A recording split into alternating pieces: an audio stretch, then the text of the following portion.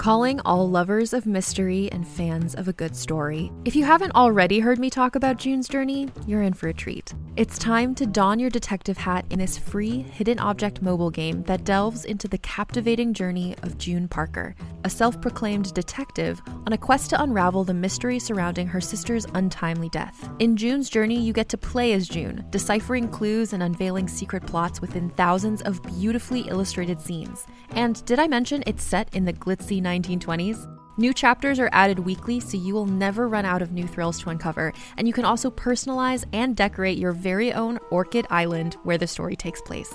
How sharp are your detective skills? Find out when you download June's Journey on your Android or iOS device, or play online via Facebook Games. Your detective journey awaits.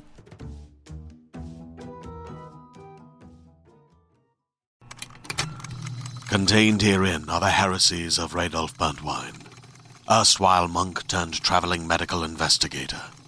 Join me as I uncover the blasphemous truth of a plague-ridden world, that ours is not a loving God, and we are not its favored children.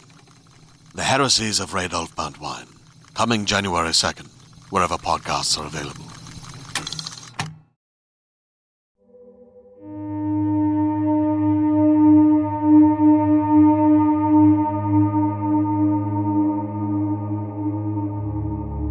The Peril of Julian Specter.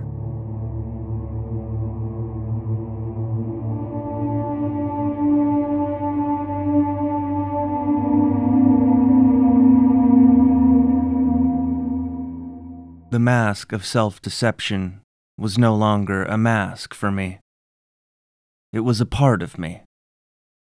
Night lifted it, laying bare the stifled truth below.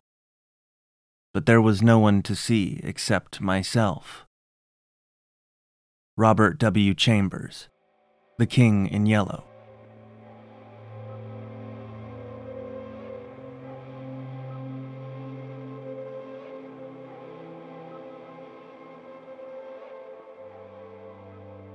As I rounded a bend on Haddock Street, something vaguely grotesque caught my eye. I had just enough time to recognize what it was. A semi-flattened mound of roadkill, but I didn't have enough time to avoid it. Even though it was already dead when I hit it, I was still repulsed by the subtle thump I felt as my car's tires passed over it. I remember squirming in my seat, thinking about the little bits of bone and flesh being pressed into the tread of my tires. It was nauseating, but it definitely woke me up. While I had been daydreaming through my morning commute just a moment before, I was now acutely aware of my surroundings. But when I got to work a few minutes later, my senses quickly dulled as the monotony of another day set in. For the previous few years, I had worked on the graphic design team at a furniture company. H. Peril Nelson & Co. made furniture in a fairly wide variety of styles, from simple, modestly priced pieces to the fancy crap your rich uncle filled his living room with during his second midlife crisis. They specialized in sofas, or, as the copywriting team called them, modular seating arrangements. They also sold tables and lamps and various other furniture pieces, giving them equally pretentious and confusing titles like accent surfaces or illumination devices. Nothing was given a straightforward color. Sofas weren't gray or purple or beige. They were gypsum or lilac or terracotta. My job was to create illustrations of the products for brochures and catalogs. I made small imaginary rooms and filled them with images of furniture. It wasn't really all that different from the hours I spent playing The Sims in middle school. My days were spent curating tidy little environments that would never be occupied by real, living beings. I placed the Jacobin ottoman on the Cristobal rug, set the Florentine lighting arrangement atop the Getty shelving unit. Whatever would feed the desires of indulgent customers. Sometimes I imagined myself in the spaces I created, sitting silently in those sterile, empty rooms, waiting for the decor to imbue me with a sense of place, a sense of belonging. Occasionally, I would even dream about the places I constructed. I would pace from one lonely room to the next, searching desperately for a way out. But every door I opened led to another lavish setting that was void of all humanity.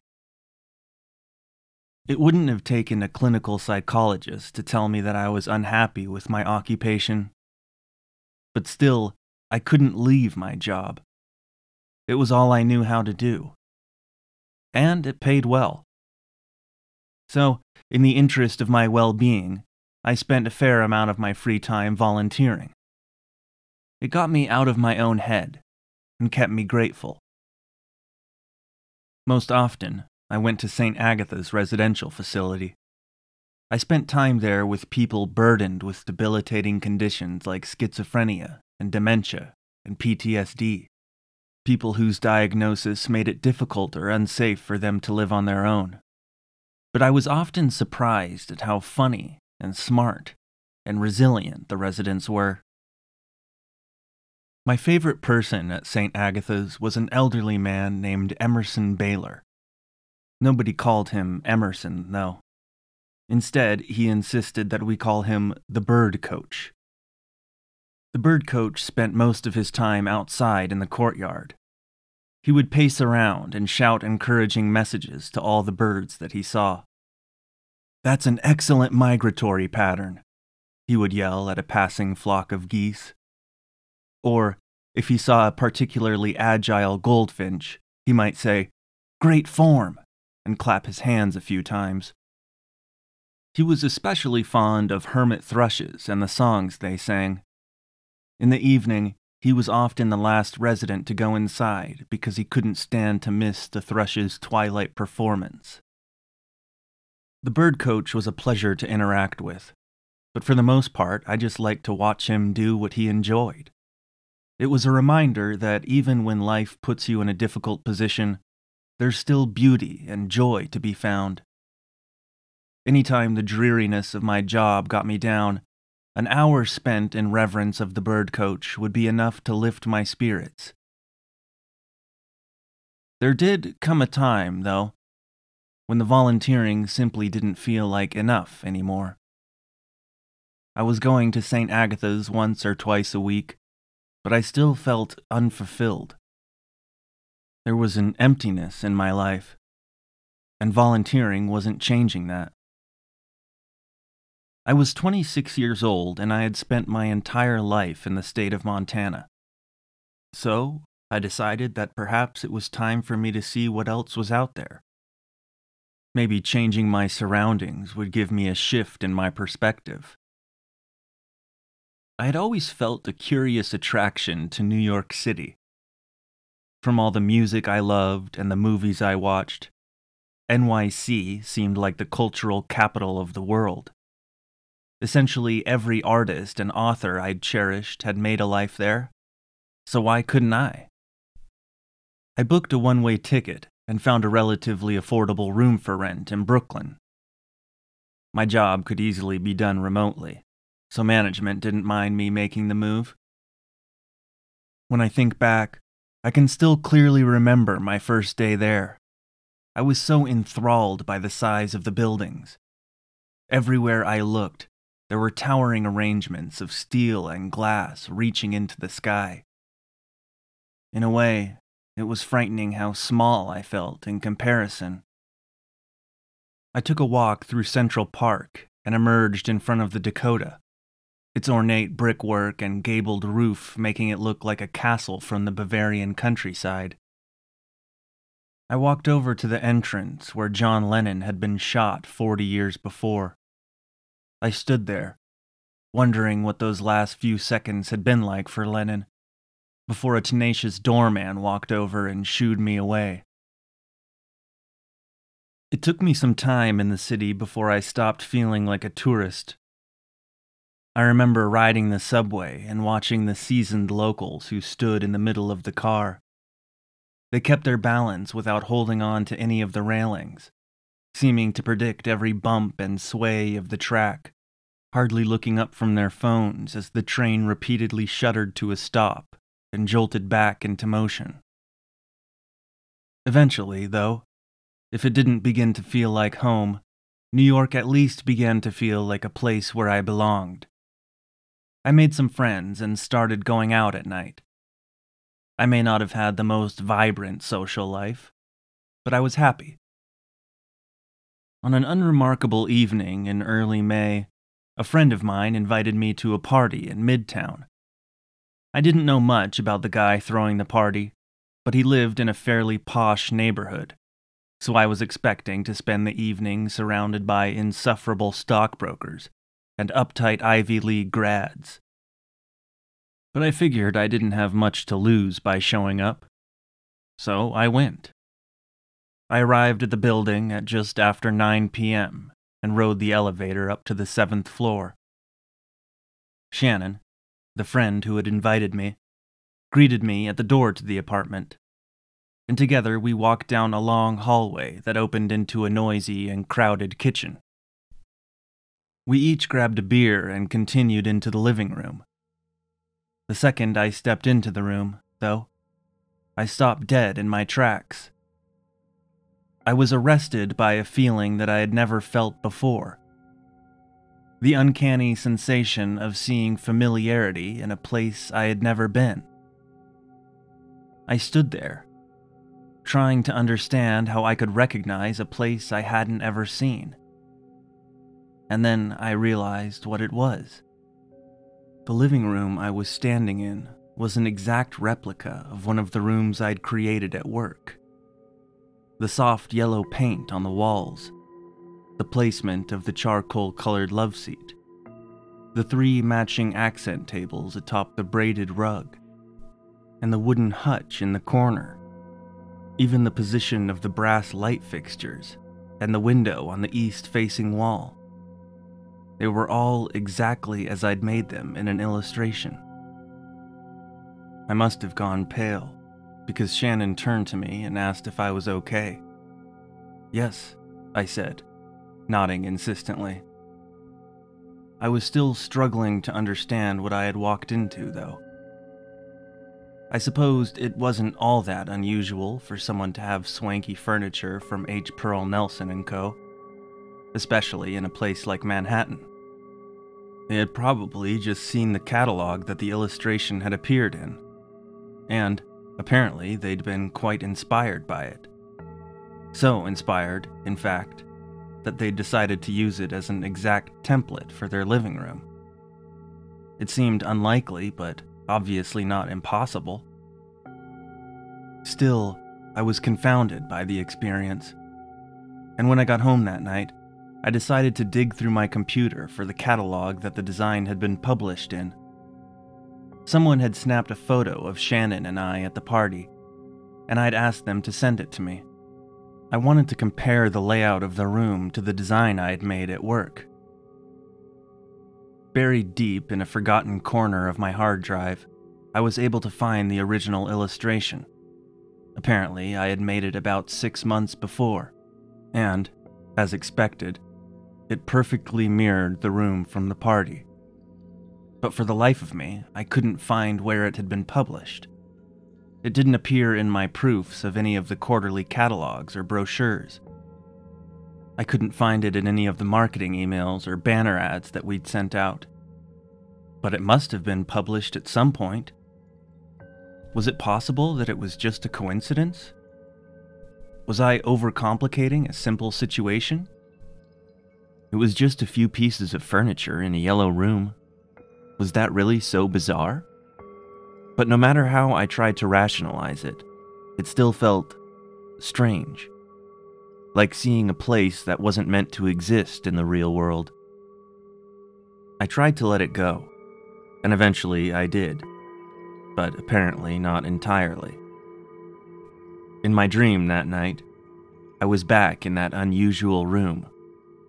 Only now there weren't any people there. The party had ended, or perhaps had never started at all. And the only thing there was the surreal arrangement of furniture. I struggled to remember how I'd gotten there, eventually resolving to find my way back home. But no matter the direction I tried to take, it always led me back to the same room. Every doorway returned me to that same uniquely composed space. I walked over to the window and peered outside, but rather than seeing the bright Manhattan skyline, I was greeted by an endless void. I stared out at the black, featureless world until something stirred me awake. For a while, I laid there, panting and sweating, feeling like I'd just fallen from a great height. When I'd sufficiently calmed myself, I rose from bed and set about my morning routine, showering and throwing a quick breakfast together before sitting down for work. I was working on the new spring-summer catalog, arranging pieces of furniture in aesthetically pleasing formations, trying to create places where people could see themselves, places that looked like home. But there were some mornings when I just didn't know where to begin, mornings where I was held by a kind of creative paralysis. And this was just such a morning. No matter how long I stared at the empty white screen, I just couldn't bring myself to add anything to it. All I could think about was the room from the party the night before. I eventually decided to get up and take a walk to a nearby coffee shop. Maybe a little fresh air would help me focus, I thought. I went downstairs and set off, my mood immediately lifting as the sun hit my skin. Birds were singing, a light breeze was blowing. I walked by a woman and noticed her smile excitedly as she talked on the phone about picking up a birthday present for her daughter. I so enjoyed my walk that when I arrived at the coffee shop, I didn't want to stop. I stepped inside, got my drink, and then I continued down the sidewalk, trying not to think so much, to simply be in my body, in the place where I was. And it worked for a while. Until, as I stepped onto the curb after crossing the street, I noticed something inexplicable. I was passed by a woman. I had looked up and seen her only briefly as she passed, but when I did, I had found her immediately familiar. I watched her smile, as if in slow motion, pressing her phone against her ear. And for a moment, before she even spoke, I knew what she was about to say. That she was finally on her way to pick up the birthday present. That she couldn't wait to see the look on her daughter's face when she gave it to her. Hadn't I just walked by the same woman, making the same comment a few minutes before? Maybe she had just walked in a loop, I thought, and she'd still been having the same conversation when she circled back around. But could she have gone all the way around the block that quickly? And if not, was it that unbelievable that two similar-looking women would be talking about their daughter's birthday on the phone? New York was a big city, I knew. There had to be at least a dozen mothers doting over their daughter's birthday across the city at that moment. Still, I couldn't help but feeling like I was stuck in a loop. Like something was automating reality, and I just noticed one of its glitches. I turned around to get another look at the woman, but she was gone. Feeling dangerously close to losing my composure, I decided to head back home. I kept my head down the whole way back to my apartment, afraid of what I might see or encounter. When I got inside, I spent a few minutes staring at my face in the bathroom mirror. Is this what it feels like to go insane? I asked myself. I forced myself to sit down and get back to work. And though focus didn't come easy, I was able to at least finish out the day. Something had changed in me, though. Over the following days, I became terrified at the thought of leaving my apartment. I was afraid of what I might see, and by extension, of what the things I saw said about my mental state. Sometimes I became terrified that an act as simple as looking out the window could upend my feeble grasp on reality. What if I saw something that didn't make sense? What if I saw something that wasn't supposed to be there? The fear persisted for a couple weeks, at which point my friends began to grow concerned about me. Shannon and his partner Ethan came over and suggested we get out of the city for the weekend. I hadn't explained to them in complete detail the irrational fears I was having, but they could see enough to know that I needed a bit of help. I was disheveled, unshaven, cut off from the world. They said that we didn't have to talk about anything if I didn't want to, but that they thought maybe it would be good for me to get out of the house. Shannon said that his family had a cabin upstate. We could go up there, do some camping, sit out on the lake. Sounds nice, I said. And although I was a bit ashamed of the condition I was in, I agreed to go with them. I packed a bag, and together we went downstairs. Ethan drove while Shannon and I played DJ. It didn't take long for me to feel grateful that they'd come and gotten me. As soon as we got outside the city, I started to feel better. We continued north along I-87 for a couple hours, and eventually took an exit near Woodstock. We drove a few miles into the woods, the canopy of trees so thick in some areas it looked like dusk was falling. Soon the forest opened, revealing a small lake with a calm, glass-like surface. A dozen or so cabins had been built around the lake's shore, and Ethan brought us to a stop in front of one. It was a narrow A-frame structure with a steeply pitched roof and faded green trim. The three of us stepped out of the car and stretched our legs. I looked at the lake's reflective surface, shimmering through the trees. "How long have your parents had this place?" I asked. "They bought it in the 80s for $10,000, Shannon said, looking back at me shrewdly.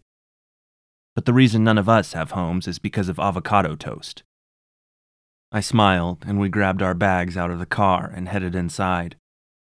The cabin opened into a kitchen and living area, divided by an old wood-burning stove. On the far side of the kitchen were 2 small bedrooms. Ethan sunk into a beanbag chair in the living room, while Shannon fetched a bottle of wine from the kitchen. "Listen," he said, pouring each of us a glass. "I mean what I said.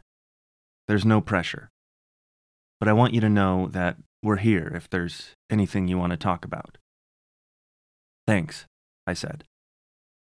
I thought about trying to explain my fear to them. I wasn't even sure I could explain it to myself. What exactly was I afraid of? I didn't know how to describe it, other than by saying that I was afraid that the world wasn't what it appeared to be. That the people and things I saw didn't really exist in the way I thought they did. That something put them there. Seeing that I'd fallen silent, Shannon rose from his chair. "Okay, how about this?" he said, taking a hearty sip of his wine. "How about we play a game?" "Like what?" Ethan asked from the beanbag chair. "I don't know," Shannon replied. "Like... Okay, I've got one. If you could have sex with anyone, living or dead, who would you pick?" "Jesus," Ethan said. "That's disgusting. Why would I want to have sex with a dead person?" "No," Shannon shouted. "They're not dead when you have sex with them. They're... You know what? Forget it." He turned to me and took another sip of his wine. "We're obviously not very good at this," he said. He looked out the window at the water lapping calmly at the shoreline. "How about we just take a walk down to the lake?"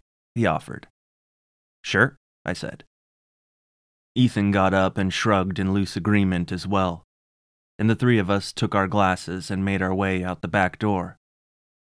We walked down a narrow dirt path that led through the trees. When it reached the lakeside, the trail continued, winding its way between the lake's shore and the small houses and cabins nestled against it. As I passed under a dogwood tree, its soft white flowers in full bloom, I thought about the events that had led to me becoming a temporary shut-in. I pictured the room at the party, the perfect replica of the catalog illustration I'd made. I thought back on the inexplicable repeating pedestrian. I again began to feel the terror well up in me. I became hyper-aware of my senses, gripped by a looming fear that at any second I might encounter something that shouldn't be there. I became convinced that there was something just outside my field of view that held the power to completely dislodge my understanding of reality. I stopped walking, shutting my eyes tightly. "Look," said a faint voice in my head, but I couldn't. "Lift your eyes and look," it said. Slowly, I opened my eyes and looked at the trail before me. At first, I was relieved to see that nothing in front of me appeared out of place. The trail threaded through the woods in front of me. On one side was the lake, its surface quiet and placid, and on the other side was a cabin. But was it a cabin? Well, of course it's a cabin, I thought to myself. What else could it be? I wasn't sure. I only knew that something seemed off about it. In many ways, it just looked like a generic log cabin. A red brick chimney extended from its corrugated metal roof, its walls constructed of hardy sections of timber, notched on each end to sit neatly atop one another. But there was something vaguely upsetting about the appearance of the cabin. I had to stare at it for a minute before I realized what it was. It looks flat, I thought. That was it, I realized. In a strange way, the cabin looked like a two-dimensional object that had been placed in three-dimensional space. It was like the cabin itself wasn't there, but was displaying an image of what it would look like if it was. If I moved from side to side, my perspective of it changed slightly. But I couldn't help but feel like if I had walked up next to it, it would just be empty on the other side. I couldn't walk up next to it, though. I couldn't move at all. I was paralyzed with fear. A deep, panicked fear about what I perceived my surroundings to be, and whether I could trust those perceptions. "Julian," I heard someone call, but I couldn't turn to see who it was. "Julian." It sounded familiar, yet I couldn't identify it. I felt like I had lost my ability to process information. "Julian," the voice called again, and then the world went black. When I awoke, I was in a familiar place, but I was looking at it from an unfamiliar perspective. I recognized the pale cream-colored walls of St. Agatha's almost immediately. I had just never looked up at them from one of the beds.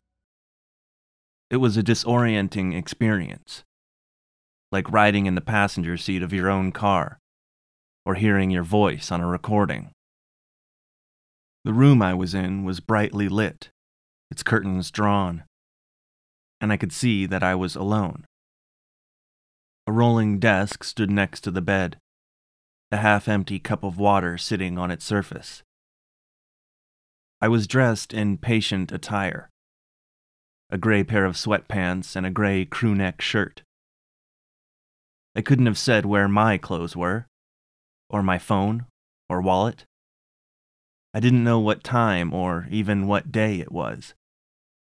and I had no idea how the hell I'd gotten back to Montana from upstate New York.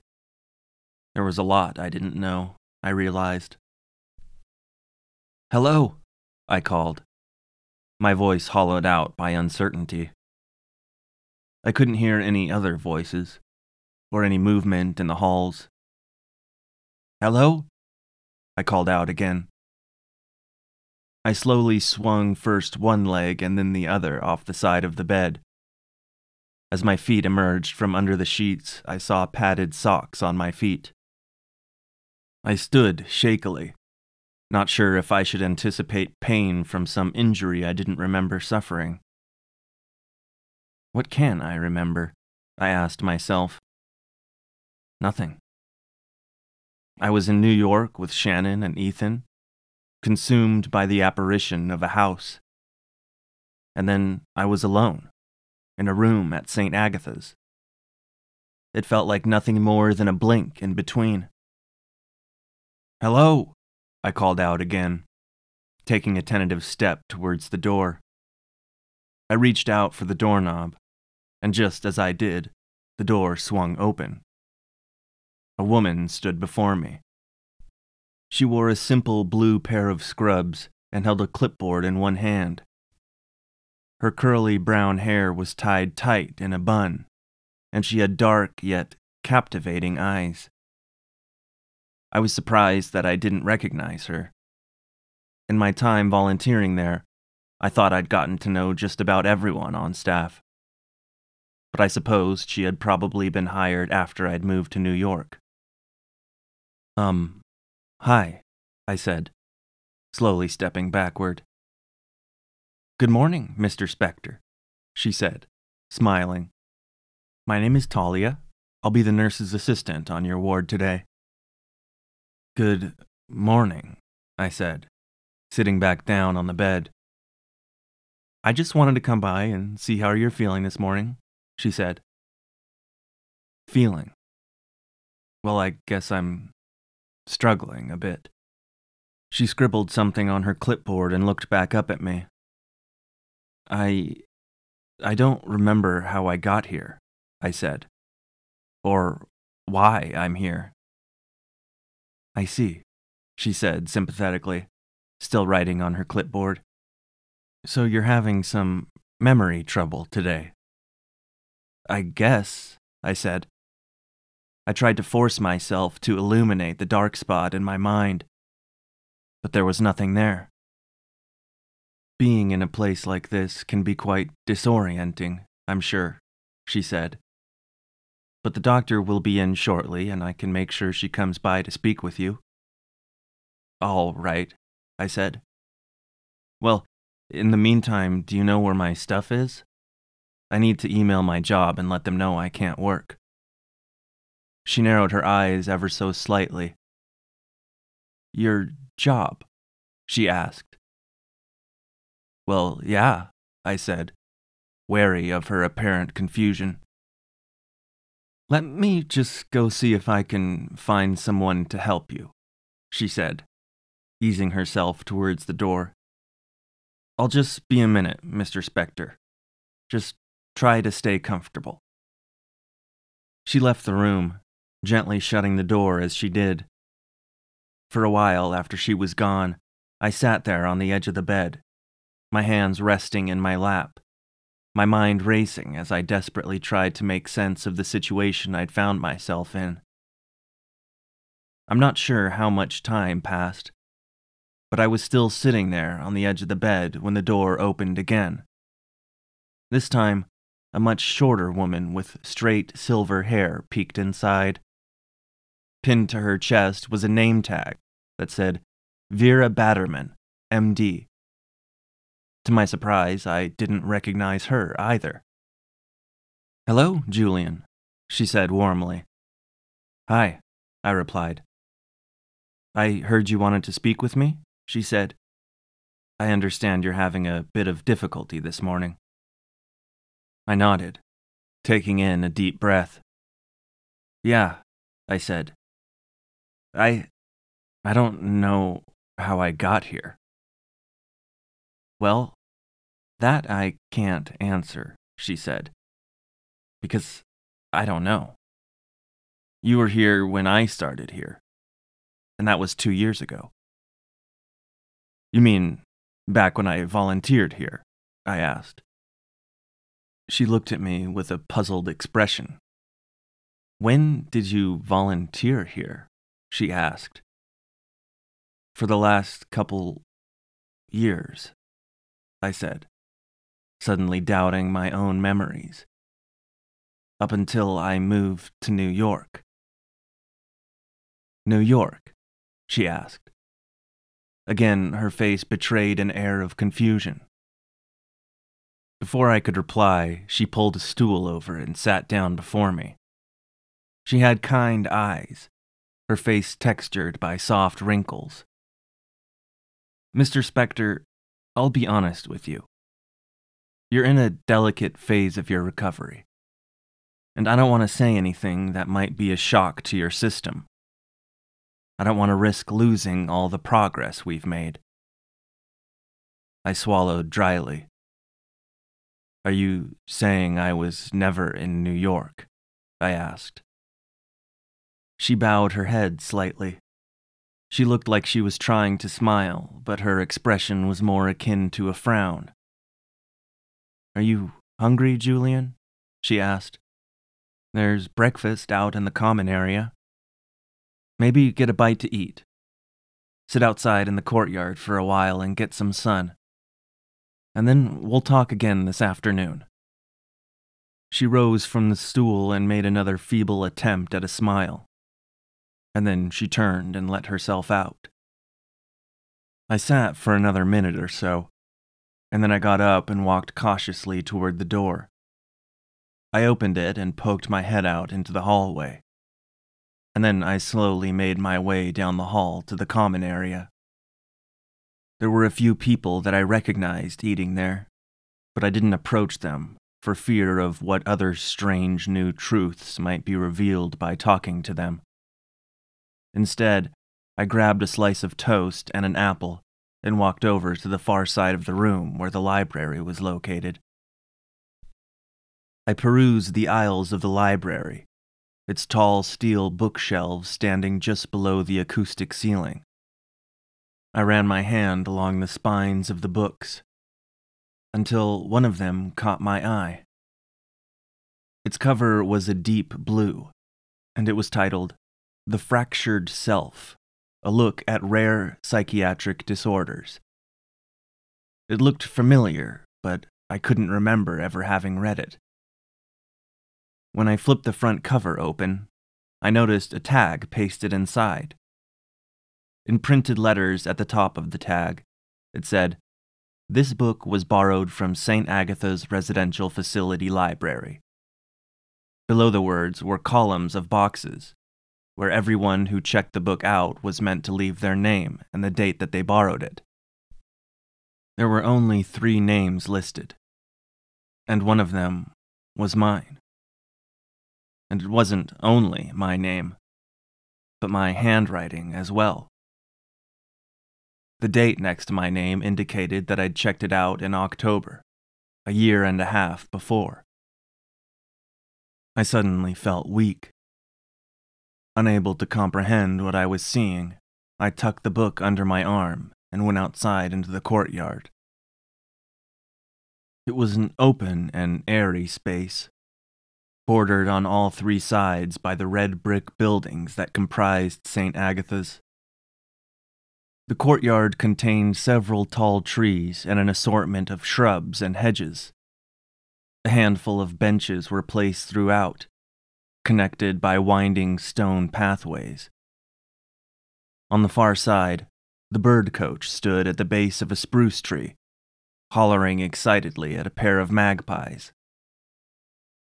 I sat down on one of the benches, taking a bite of the soggy slice of toast I'd been carrying around and placing the apple at my side. I set the book in my lap and flipped it open. It told the stories of a dozen people who were afflicted by rare, and in some cases completely unknown, psychiatric conditions. I scanned each page, searching for something I recognized, but nothing stood out to me. As I flipped through the 4th chapter, though, I noticed several passages had been underlined. I looked back at the tag inside the front cover where my name appeared.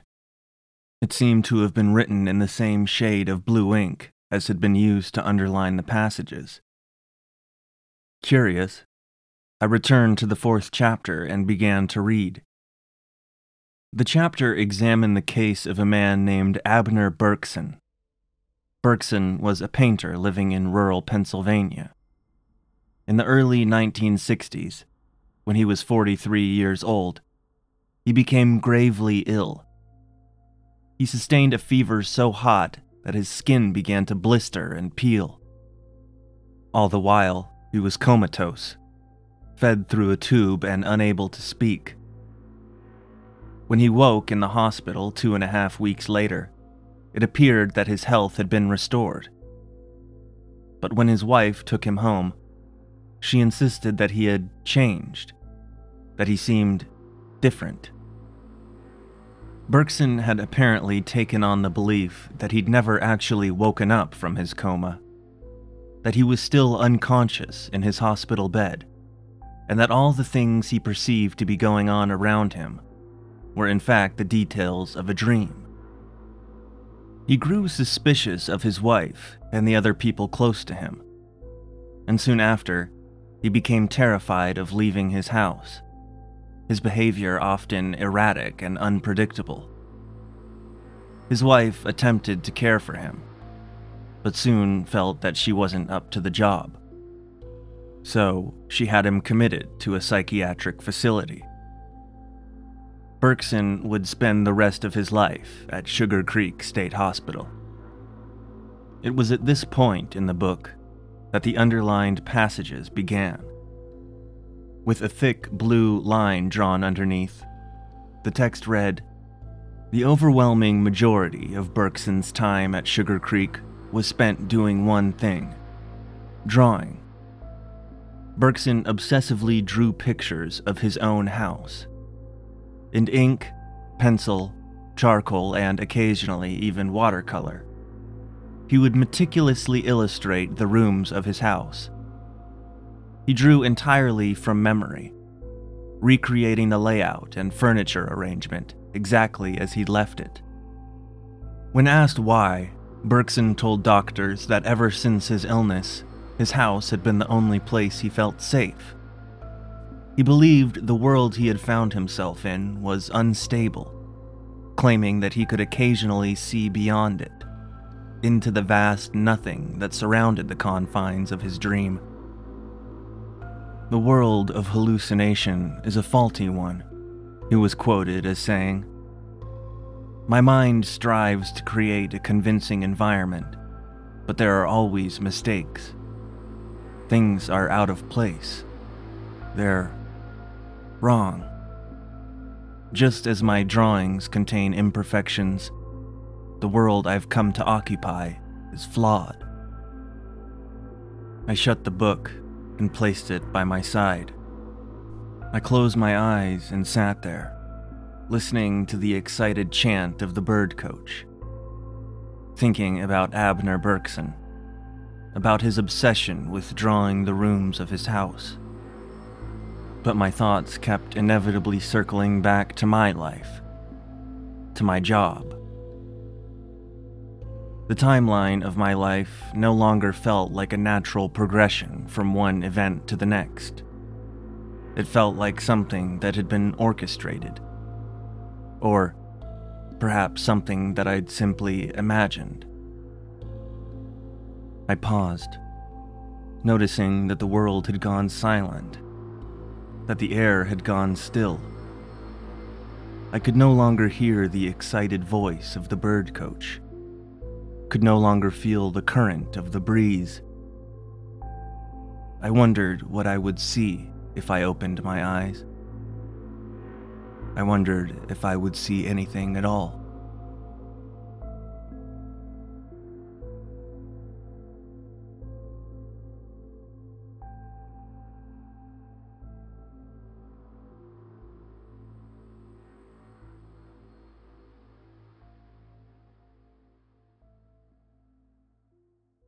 Hey there.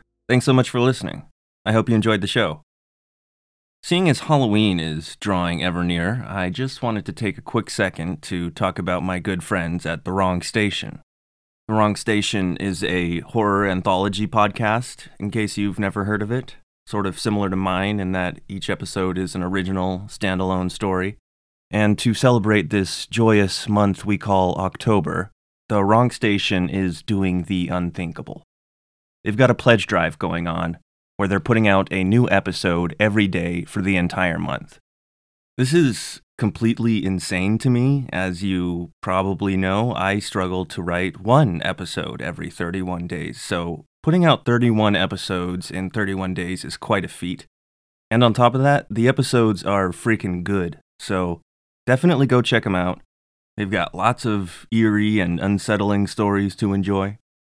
And that's Wrong Station. Check them out anywhere you listen to podcasts. It'll blow your mind. It's awesome. Also, if you need more of my show in your life, you can subscribe to my Patreon. It's $3 per new episode. You get access to my audiobook. You get to hear every episode early. And the link for that can be found in the episode description, as well as in the bio for the show. You can also pick up a t-shirt. I got several t-shirt designs available. The link for that is also in the episode description, as well as the show bio. You can also follow me on social media, and of course, I would appreciate it if you left a rating or review. But if you don't feel like doing that, that's okay too, because you're here, and I appreciate that, so thank you.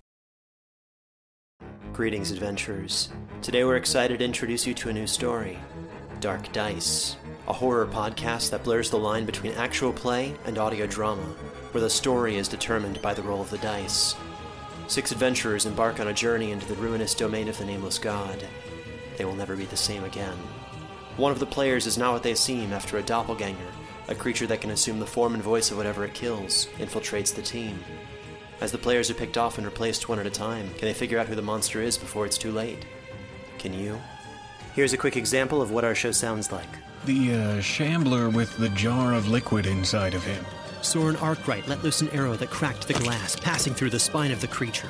The shambler still managed to maintain its forward momentum, but stumbled as it eagerly tried to bite and swipe at Soren, landing near his feet. As Jeff Goldblum has now joined our cast, Dark Dice is available however you listen to podcasts.